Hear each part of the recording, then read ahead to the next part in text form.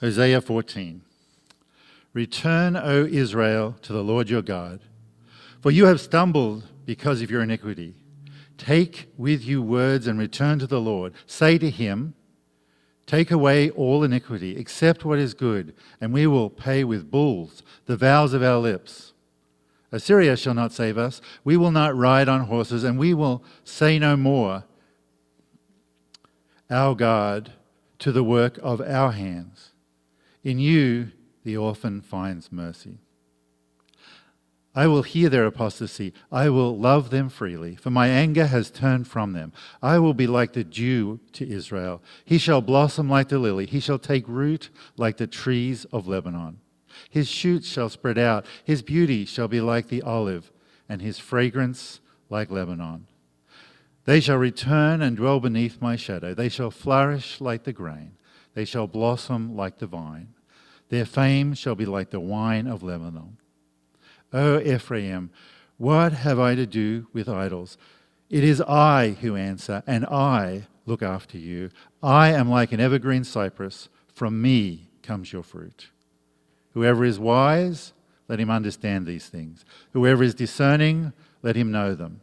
For the ways of the Lord are right, and the upright walk in them, but transgressors stumble in them. The word of the Lord.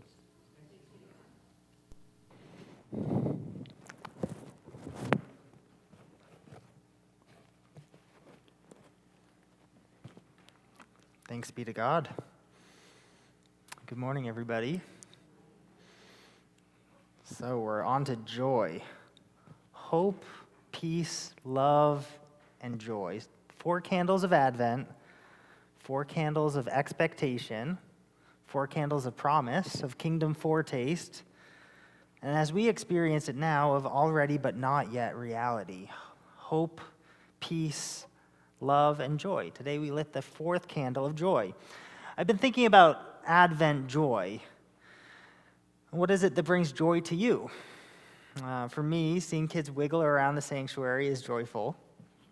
Seeing new members is joyful. Writing down things I'm grateful for often makes me joyful. One time I ate a gluten-free croissant.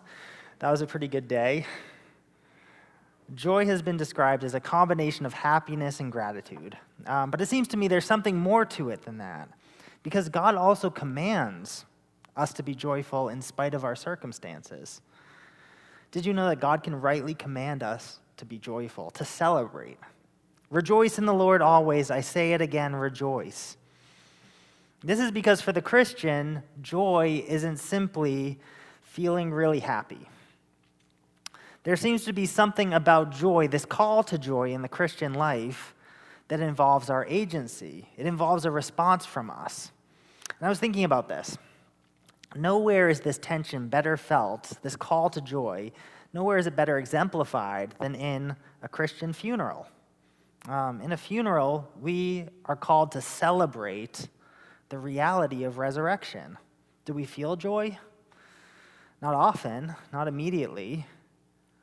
It's usually a sober-minded time with mourning, but also scattered with seeds of hope. During a funeral, we have what is an objective celebration of something that's true, the resurrection, where our emotions just have to catch up as best as they can. We get reminded that there's a bigger story. We do funerals because the resurrection is real. And we need to remember our basis for hope. Without the funeral, the circumstances and emotions of loss and grief crowd our hearts. But God's presence is a healing presence. And the point of the funeral, as one preacher put it, is to recover the capacity to place the experience of death into the fabric of an overarching story of God's care for us. To remember that God is God. God is good. God is in control. And God is with us. In this way, God can command us to celebrate because objectively, He does love us. He does care for us. And though we may not feel joy or gratitude, there is a reason to hope. I think hope is the motor of this thing we call joy. It's the thing that pulls us to joy. Now, why am I talking about funerals during this festive time of year, this time of joy? Come on, preacher, what are you doing? In a way, Hosea 14 is a funeral sermon. I'll say that again. In a way, Hosea 14 is a funeral sermon which objectively looks forward to the hope, to the coming of God onto the scene. Now, what do I mean? Our passage this morning, chapter 14, a passage full of hope, our passage is immediately preceded in chapter 13, verse 16, with 3 images of certain death. This is what it reads. The people of Samaria must bear their guilt because they have rebelled against their God. They will fall by the sword. Their little ones will be dashed to the ground, their pregnant women ripped open. Like, oh my gosh, what did we just read? What preceded this passage full of hope? Hosea foresees this brutal 3-year siege of northern Israel by Assyria, where the northern kingdom Israel, Samaria, Ephraim, indeed falls. Even the vulnerable will fall by the sword, pregnant women and little ones. Childlessness here is the end of those whose hearts have gone after the god of the fertility cults. And it's not even a question here. There's no sense of a contingency plan. Israel will fall. Historically speaking, we realize that this siege on northern Israel happened. And Israel, the north of Israel, is irreversibly scattered. It's a funeral sermon, a prophetic funeral sermon for a death that hasn't happened yet. Where is the joy and hope in that? You know, I think that like a funeral service, this passage is a recognition of the angst of a life that was led. The angst of the life that was led, full of striving, seeking security, orphaned and made weak in this search for life. The 2 main sins of the tribe of Ephraim are mentioned here in verse 3. So Assyria cannot save us. We will not mount war horses. We will never again say, our gods, to what our own hands have made, for in you the fatherless find compassion. Assyria cannot save. This refers to alliances being sought with a nation that would be their ruin. We will never again say our gods. This refers to idols made of Assyrian deities, especially those relating to the fertility cult of Baal worship. Maybe it seems perfectly reasonable amidst the threat of war to seek alliances with foreign national powers. Maybe it even seems wise to trust in kings who sit in positions to do something about the circumstances of our lives. Maybe, so we don't offend our neighbors, we should pay homage to the things they pay homage to, like the fertility rituals and household gods. You know, in life as we live it, on a day-to-day basis, maybe living up to the expectations of our peers at school may feel like the most important thing in the world.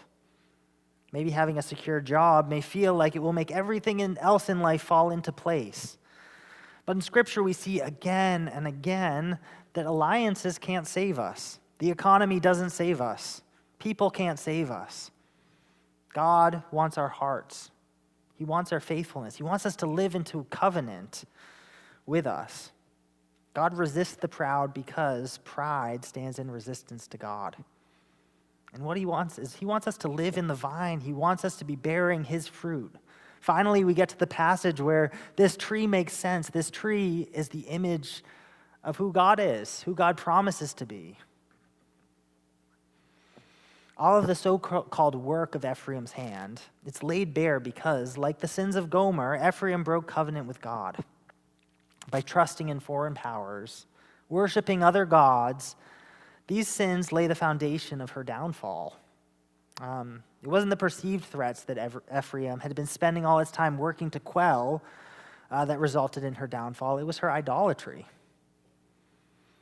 And so we have in our passage a call to repent, to confess, to return. God says this in verse 4. He says, I'll heal their waywardness and love them freely, for my anger has turned away from them. This call to repent, confess, return. God says, I will be like the dew to Israel. I mean, this is such a beautiful image. It really captures the reality of dependence on God. One preacher said of the dew in Israel and Palestine. The dew will at rare times be so heavy that it would provide enough moisture for growth, which is to say, sorry about that, in the most unlikely place and time, God's love, blessing, and power can take root and flourish. In the most unlikely place and time. So even in the absence of rain, moisture from the Mediterranean and other sources evaporates into the air, and in the coldness of night, that water settles on the ground. I think the one thing we can affirm, especially at this time of year, is that the first Advent, like the dew, God's love, blessing, and power came in the most unlikely place and time. Incarnate creator among his creation, giver of life, came down in human form. It's like dew to Israel. In verse 5, God says this. He says, I'll be like a cedar of Lebanon, like a tree, a great big tree. He will send his roots down his roots. His young shoots will grow. A big, wide, thickly rooted tree is an image of security, of stability, where deep roots are anchors. God effectively says, I am the security you've been looking for. His splendor will be like an olive tree, his fragrance like the cedar of Lebanon. Hosea says of God in verse 7, people will dwell again in his shade. They will flourish like the grain. They will blossom like the vine. Israel's fame will be like the wine in Lebanon. The promise in Scripture is that a time is coming where God will provide the prosperity and security for his people that will create the conditions for objective joy. A time is coming. A time is coming where our circumstances, our affections, even our agency will turn us to joy. The hope of the Christian faith attests to a joyful future.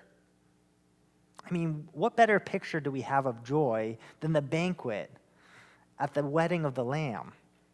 That's a together kind of joy. That's not a 7 steps to happiness, egoist, self-focused kind of joy. It's not a private inner bliss. That's a together kind of joy. That's the joy that comes from a gratitude of living remembrance, recognizing that life flourishes because it is life in God. The tree is the final image that we're left with in verse 8. It's the final image in the book of Hosea of God as a flourishing tree. Here's what it says, Ephraim, what more have I to do with idols? I will answer him and care for him. I am like a flourishing juniper. Your fruitfulness comes from me. Let us not forget that our fruitfulness comes from this flourishing fir tree. Let's not forget what Jesus said. He said, I'm the vine, you are the branches. If you remain in me and I in you, you will bear much fruit. But apart from me, you can do nothing. You know, in reflecting on this passage, I think we have to start with the sad recognition that as a nation, northern Israel did not return to God and repent. If there's rejoicing in the presence of angels, in the angels of God over one sinner who repents, you know, there's sadness for those who don't turn to God. The Assyrians were brutal, and the resulting diaspora of the nation was arguably never restored. I mean, that's just hard. I mean, how can we bring our own experience to the table here? Because I feel like I can relate to this. People I know that don't know God, who don't know the gifts of salvation. That's just hard. I've said this earlier, that while we do sin, it's not our eternal identities to live as Gomer. Our primary identity is redeemed in Christ. As the church, as the hands and feet of Christ, we're invited to become like Hosea, choosing sacrificial love and bringing people to the source of our joy, which is to say we can become evangelists to the lost and the wayward, which is to say we can act with the same compassion that says, how can I give up on you, O Ephraim? Well, that's an aside. I think after starting from the sadness of this passage, we can move to seeing God's redemptive purpose, not just for the nation of Israel, but for everyone who believes. This passage reminds God's people to put their hope in God alone.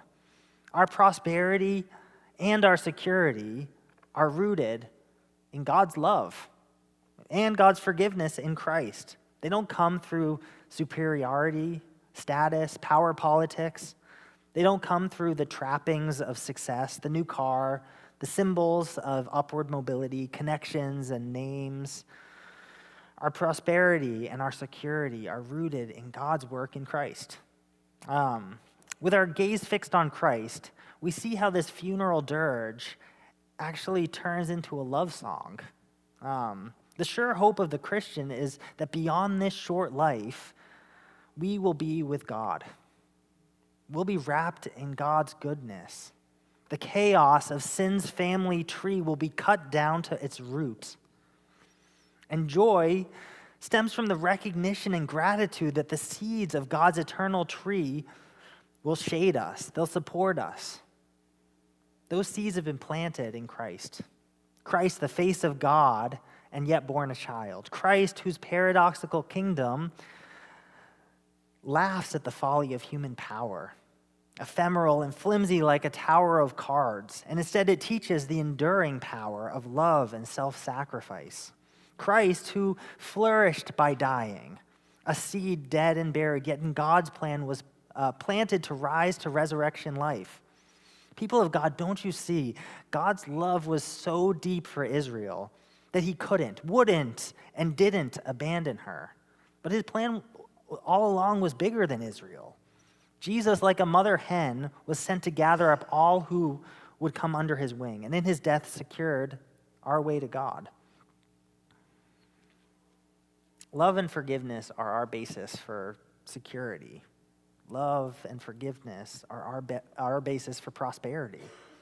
It's not our striving, it's not our toiling, it's not our scheming, not our covenant-breaking concessions with the gods of this world. God's is an economy of love and forgiveness, and that is our basis for joy. Why can we sing joy to the world? Because hope has come. Hope for a broken family. Why can we say joy to the world? Because peace has been wrought out of rebellion. Why can we say joy to the world? Because we have been loved in the midst of betrayal.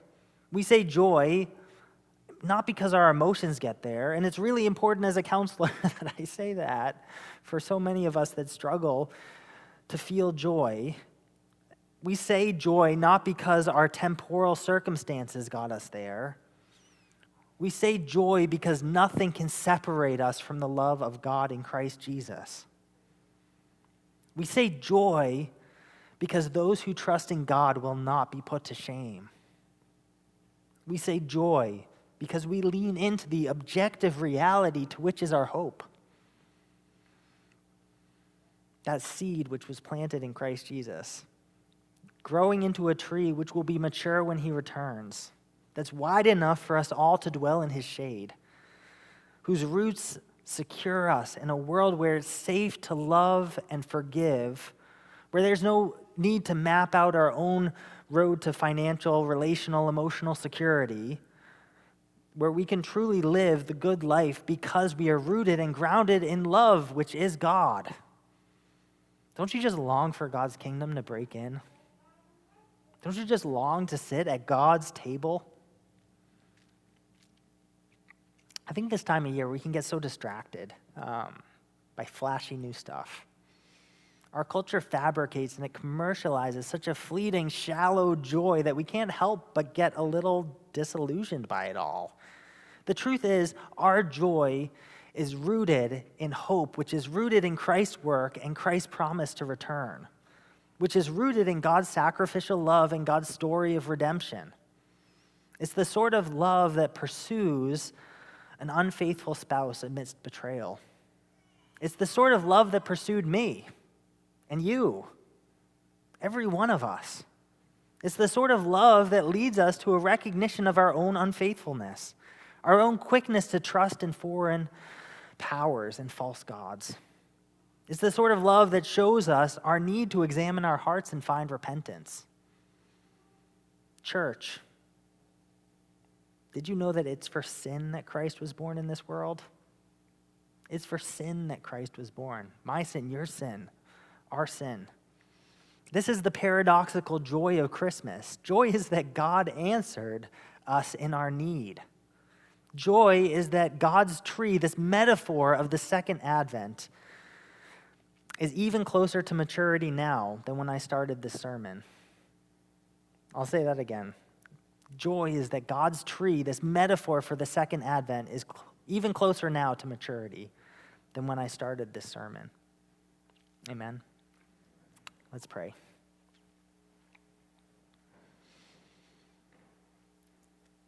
Father, I thank you for this story of your love. I thank you that you do not give up on your people. I thank you that we have a basis for hope in you. I pray for all of us today that are feeling disillusioned this time of year by the shallow hope or the shallow joy that our culture is trying to promote. I pray that we would turn to you and remember the story that we're in. We thank you for your work in this season. We thank you that, like Hosea, you pursue us. And I thank you that you make us into your church so that we can go and find the people of this world that need to know your hope and your joy. We thank you so much for all this in Christ's name. Amen.